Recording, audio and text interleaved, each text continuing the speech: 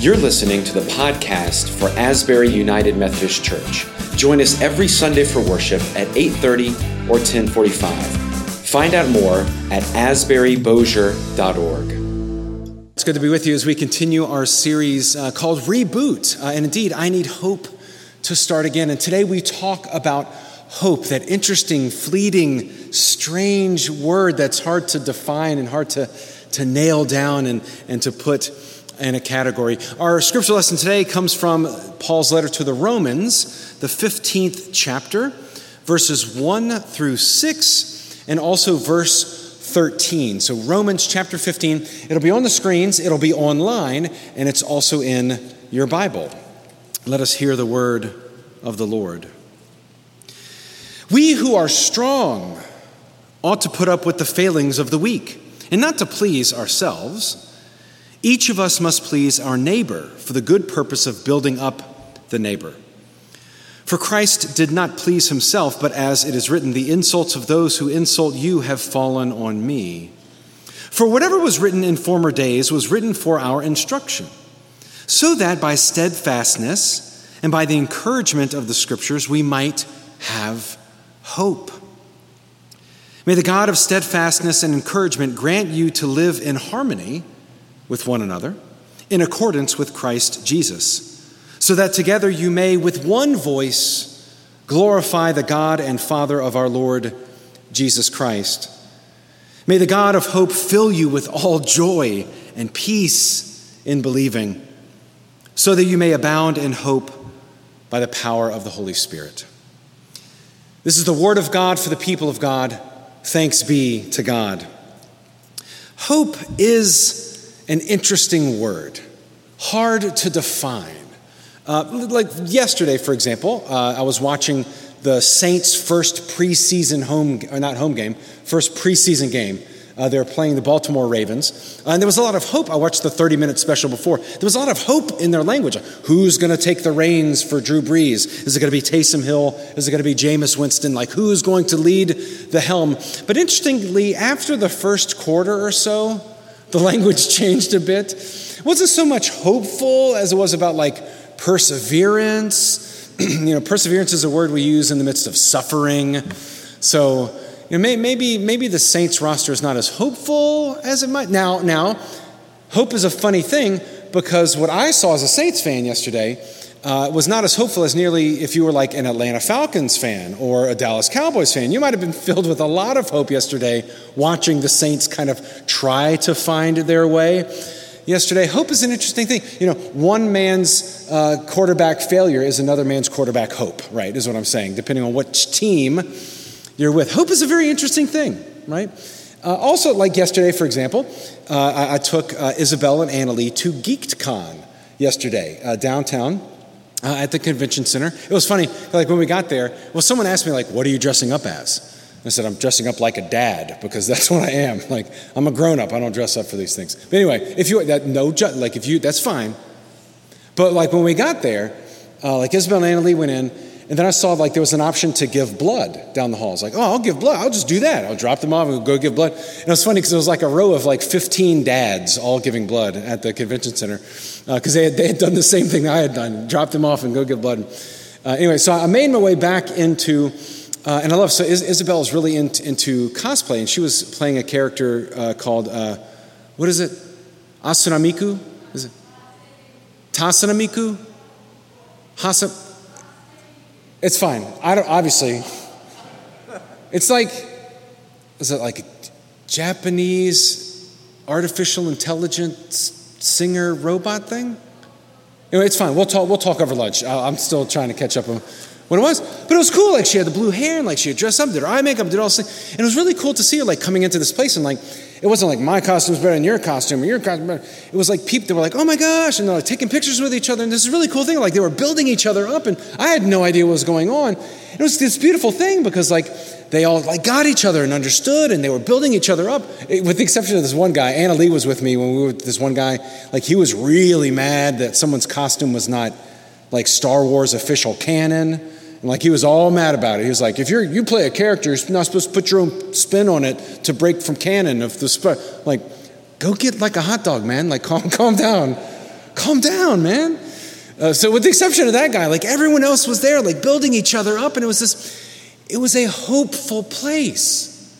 I mean, I had no idea what was going on, but it was a beautiful, hopeful place of people who understood each other and lifting each other up, and it was just, hope is an interesting thing. And at the heart of what Paul is talking about in terms of hope is kind of what I saw yesterday. Hope is a means of building up the community. Not for my sake, and not for your sake, but hope is a building up of the community itself, which is a really cool thing. You know, Walt Disney, I'm glad you're sitting down for this. Walt Disney is one of my heroes. And he said this, he believed that the future could be a better place because hope is ultimately something that projects us into the future. You can't hope for what happened yesterday, right? Hope projects us into the future.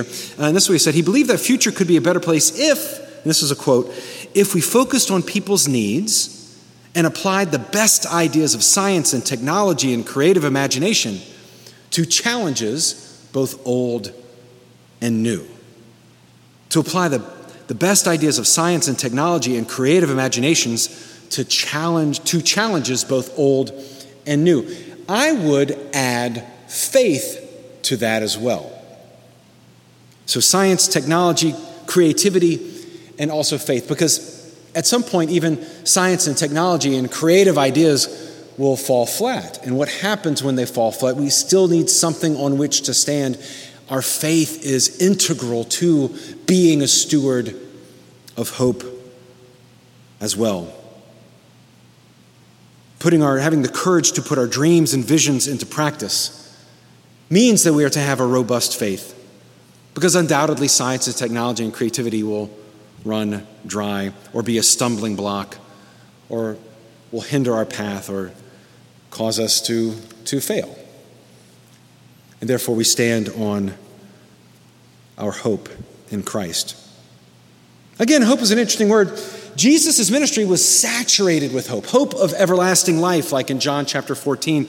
Hope of forgiveness, Matthew chapter 6. The hope that the blind will see and that the hungry will be filled with good things and the mournful will be comforted. All of that in Matthew chapter 5. In the season of Advent, right before Christmas, we light a candle of hope because we are hoping for this Messiah to be born, to show us the light in the world. When we gather for weddings, we say faith, hope, and love. Hope is the first word of our mission statement, bringing hope to the world. And yet, as saturated as Jesus' ministry was with hope, and we are called to be a hopeful people in the world, Jesus only used the word once in the Gospels. And not in a context in which we would readily think it would be. Jesus said, don't lend money in the hope of getting it back. What an interesting context for Jesus' only use of the word hope. Here's the fuller context. It says, if you love those who love you, what credit is that to you? Even sinners do that. If you do good to those who do good to you, what credit is that to you? For even sinners do the same. If you lend to those from whom you hope to receive, what credit is that to you? Even sinners lend to sinners to receive as much. But love your enemies, do good, and lend, expecting nothing in return. Your reward will be great, and you will be children of the Most High, for he is, and this falls in the category of things I wish Jesus hadn't said. He goes, for God is kind to the ungrateful and to the wicked. Be merciful, just as your Father is merciful. Hope. We are to be stewards of hope, not just to the people we like, but also to the people that we don't like, and maybe even more difficultly, the people that don't like us. Love your enemy, do good, and lend, expecting nothing in return, and your reward will be great. Be merciful, as your Father is merciful. Last week I talked about repentance, both repentance of the tangible and repentance of the intangible. And I said turning, because repentance means to turn around. Repentance from the tangible is relatively easy. And big emphasis on the word relatively, right? It's not easy, but relatively speaking, repenting from the tangible is easier than repenting from the intangible, because the tangible it's physical, it's in front of us, it makes sense. Right? Last week I said, like putting down the cupcake and picking up an apple, right? Or putting down the bottle and picking up water. Putting down your phone and picking up a soccer ball and playing with your kids. Right? Repenting from the tangible to these tangible things that bring a big life change in us.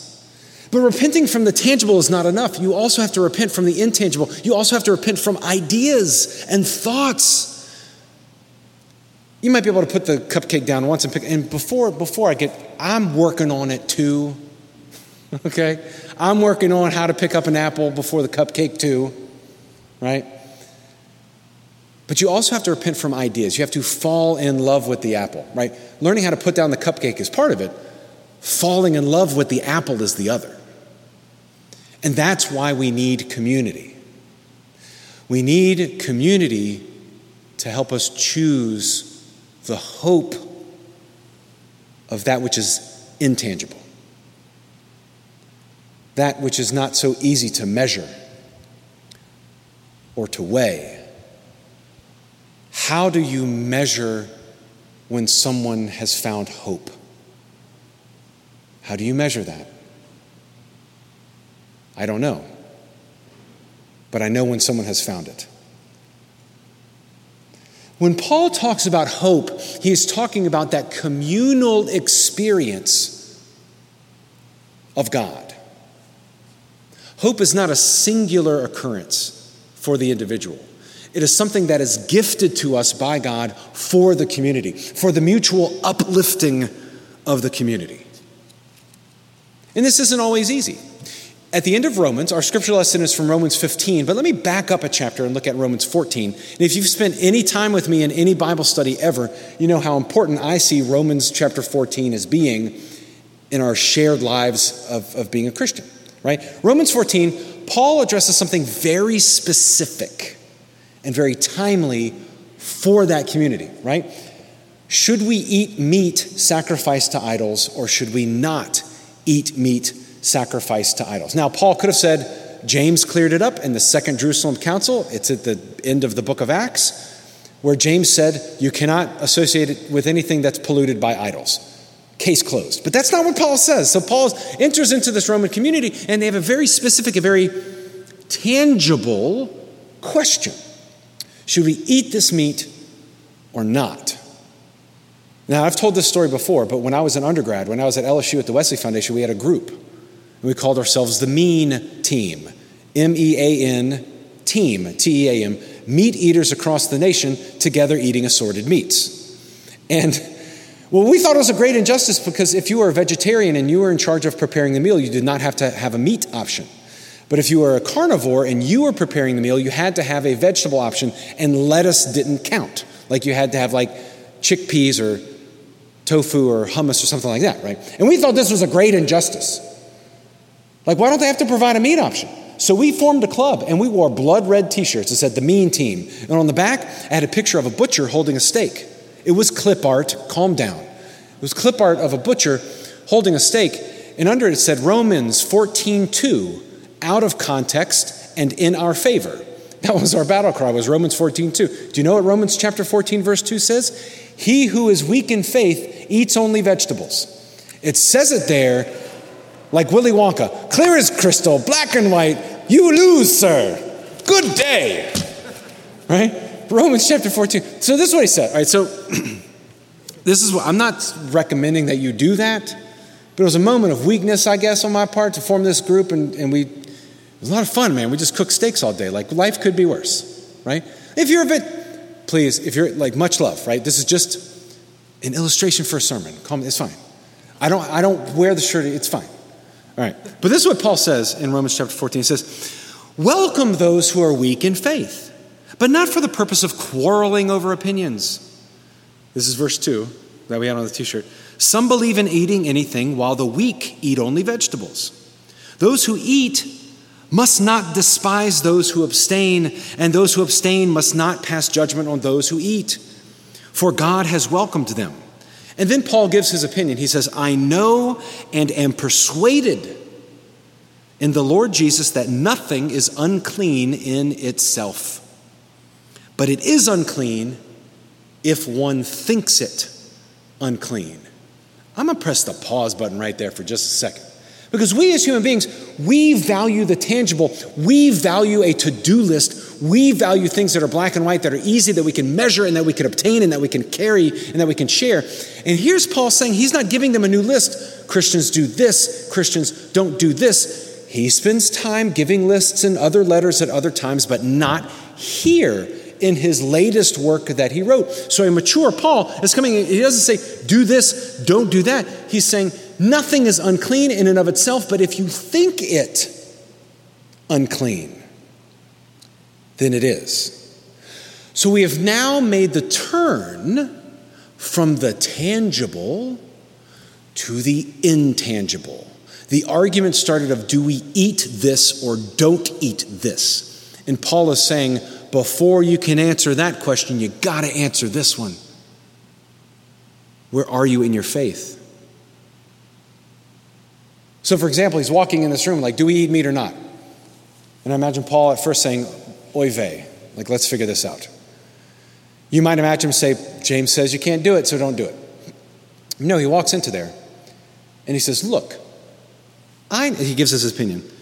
I know and am persuaded by Lord Jesus that nothing is unclean in of itself, but if it is unclean, but it is unclean for anyone who thinks it unclean. If your brother or sister is being injured by what you eat, you are no longer walking in love. Do not let what you eat cause the ruin or for someone for whom Christ died. So do not let your good be spoken of as evil, for the kingdom of God is not food and drink or the tangible. It is righteousness and peace and joy in the Holy Spirit. The faith that you have it as your own conviction before God. So, to paraphrase, he's walking into the room. The Roman church is disagreeing. Should we eat meat? Should we not eat meat? So Paul walks into the room and he says to those who are abstaining and not eating meat, he goes, look, we know that these pagan gods don't exist and you're not really being polluted by idols by eating this meat. Like those of us who are strong in faith understand this. And at this point, this side of the room is cheering now, right? They're like, yeah, woo-hoo, Paul, that's right. You tell them, Paul. All those purists over there, blah, blah, blah. So that's when Paul turned, I'm paraphrasing, it's not. So then Paul turns to them and says, by the way, if you are eating meat and they think it's unclean, then eating meat with them and in their presence is a stumbling block, and you should abstain because now you're putting a stumbling block in front of them, in front of their faith. Oh. Right? So who won the argument?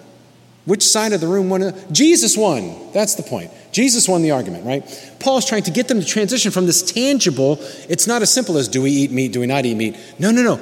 It should be about righteousness and peace and love.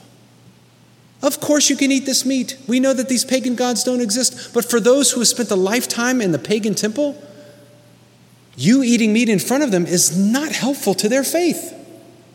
It is a stumbling block to them. So abstain when you are with them. And if you can't do that, then maybe you need to readdress whether you are strong or weak in faith. Paul goes on to say at verse 15, we who are strong should lord it over the rest of them and tell them that they are wrong. No, that's not what he says. It says, those of us who are strong ought to put up with the failings of the weak. And not just to please ourselves. Each of us must please our neighbor for the good and the purpose of building up the neighbor. In other words, Paul is getting them not to think about the theology of whether or not to eat meat or not eat meat. He's trying to get them to think about the theology of the person sitting next to them. What is fruitful for them for me to be and to do and to act? Imagine how different what we would call church, instead of, if we consider the relationship with Christ to the person sitting next to us. How can we help that? How can we walk with that? How can we emphasize that? How can I not be a stumbling block to my neighbor? How can I build up community instead of me and mine? And should I eat meat or should I not eat meat? Well, let me talk to my neighbor. Well, how do you hear this? How do you understand this? And how can we build up community with that? Hope is a future intangible, which means it is hard to define. It is hard to hold on to, and it takes difficult work. Being a hopeful person is not easy. It's hard. It's hard work. And if you've been connected with any of our ministries that are rooted in hope, you know that difficult work and how fruitful it is. For example, to be a part of our care team when someone is having to say goodbye to the person who has held the second half of their heart for 50 years. And to be there for them, to be hopeful for them, to walk in the hope of resurrection with them is difficult and fruitful work. Like our prayer team, as David was talking about, these prayers don't exist in the ether or in a vacuum. We have a team that listens to these prayers and actively prays for one another. That is difficult work, and it is fruitful work. Our cradle team, again, it's not as simple as celebrating a new life. It's also the difficult work of, hey, when you've been awake for 37 hours and you need someone to hold that baby, call us. We're here to help. We love you. Tomorrow will be better. And then when it's not better, we'll show up anyway. Hope. It's not about me getting mine. It's not about you getting yours. It's not about me having the best quarterback in the NFL so I can lord it over all other teams. Hope is about us and doing what we are called to do to build up the entire community so that we might know the love and the peace and the righteousness of God. In the name of the Father, and of the Son, and of the Holy Spirit. Amen. Let us pray.